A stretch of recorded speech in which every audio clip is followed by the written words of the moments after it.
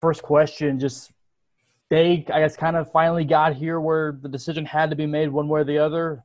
What went into the decision today?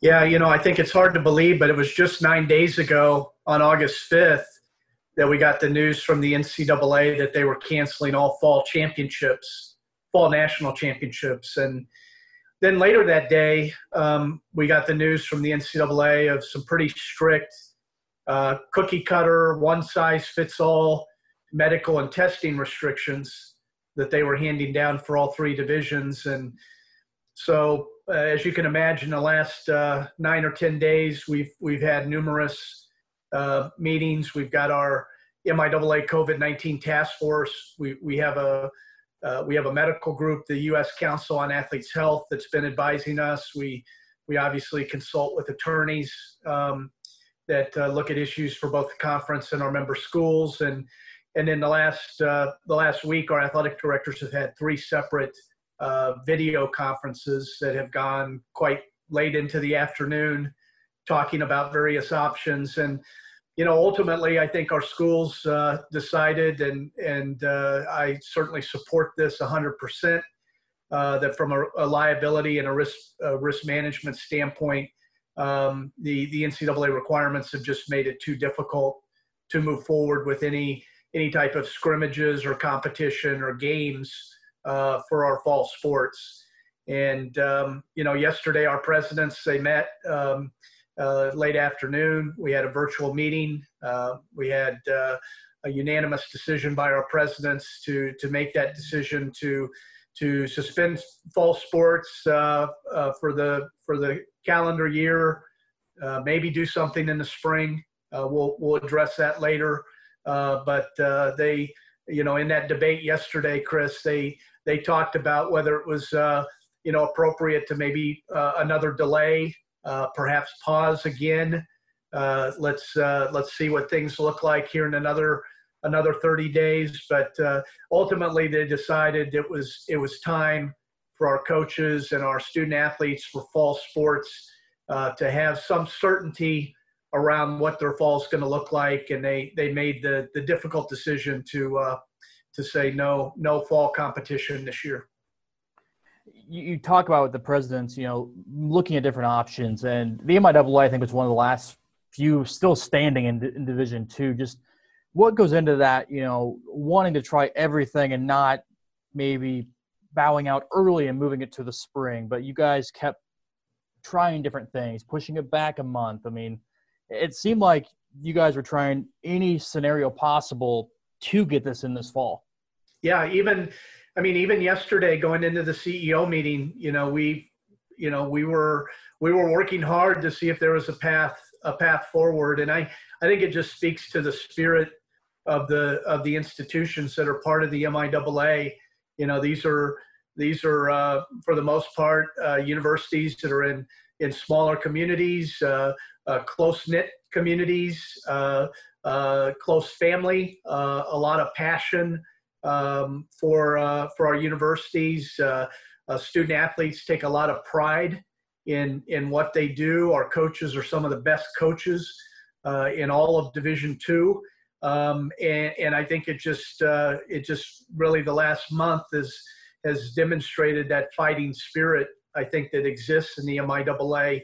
I think it's important for everyone. It's a sad day, and everybody is brokenhearted, but I hope at some point we can reflect back, and student athletes and coaches and staff impacted by this decision will appreciate a little bit how hard the presidents and the athletic directors work to try and find a path forward. Once the NCAA came out last week and kind of put those, I guess, more intense guidelines with testing and everything like that, at that point you guys you're juggling player, coaches, everybody's safety on top of testing and budgets, on top of the local state guidelines for everyone. How challenging does that get? Because you guys are trying to juggle 3 different things that really don't interact normally together. Yeah, I think that was the disappointing thing from the NCAA was that, it was kind of a one-size-fits-all and really didn't take into consideration the the level of the level of sickness and the disease spread and other issues in our communities. And certainly I think all of our institutions have felt, working with their local medical guidance and state medical direction and campus restrictions and policies in place for treating and taking care of the entire student body and faculty.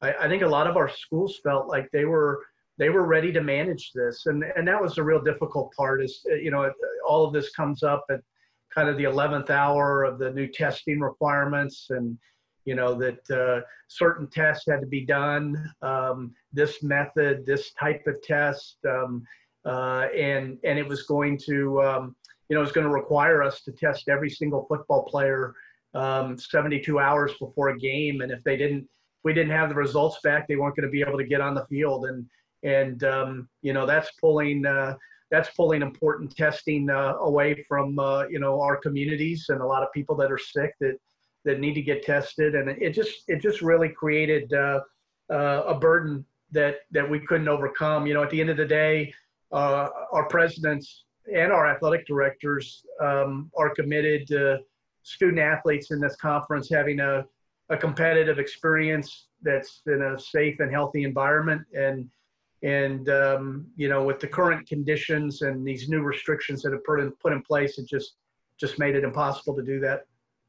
I only have two more questions for you, sir. The first one, Mackenzie O'Neill also spoke to us, and she's been working with you guys with the task force, and she talked about it was disappointing now, but the student athletes have kind of all been in the loop, on the same page. You guys have worked with them knowing they understand, they're frustrated, but how important was it for you at the league to be transparent with the student athletes, keep them in? And Mackenzie's probably kind of the bridge between for some of this too, is student athlete telling a student athlete what's going on too. Yeah, Mackenzie's done a great job of representing student athletes, not at just Missouri Western, but throughout the conference. And she's involved with discussions at the NCAA level. She's a member of our task force. When she speaks in meetings, our athletic directors pay attention.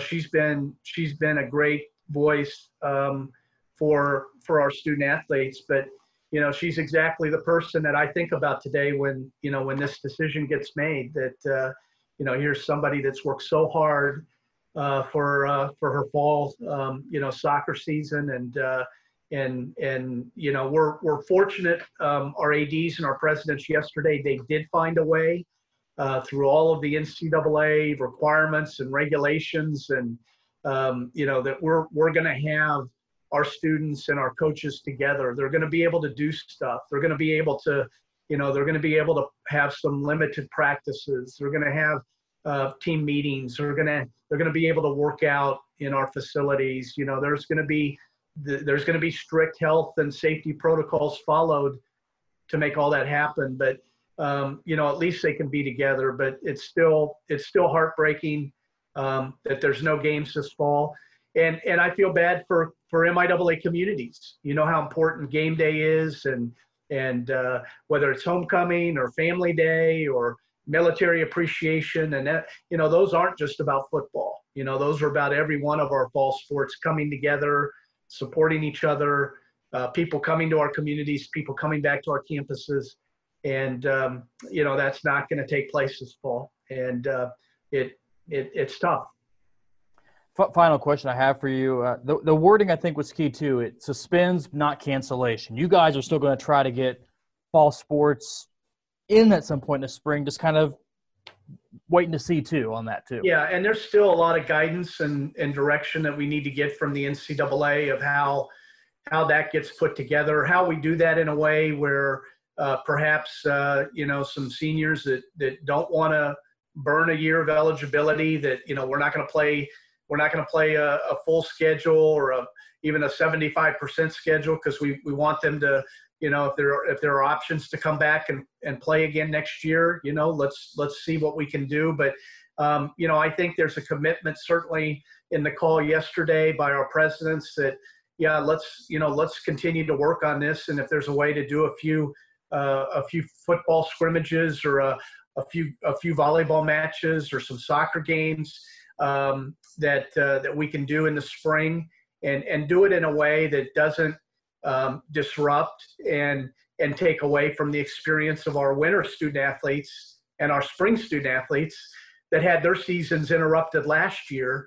You know, we don't want to have fall games that are interfering with their facilities or taking away from their support staff for the winter and spring sports. But we'll continue to work on that. But yeah, those are areas where we need more guidance from the NCAA. And the other thing I'd say, Chris, is that a lot of D1 and D2 conferences that have made these announcements the last couple of weeks, they've already hung it up on their winter sports. They moved their basketball and track and wrestling.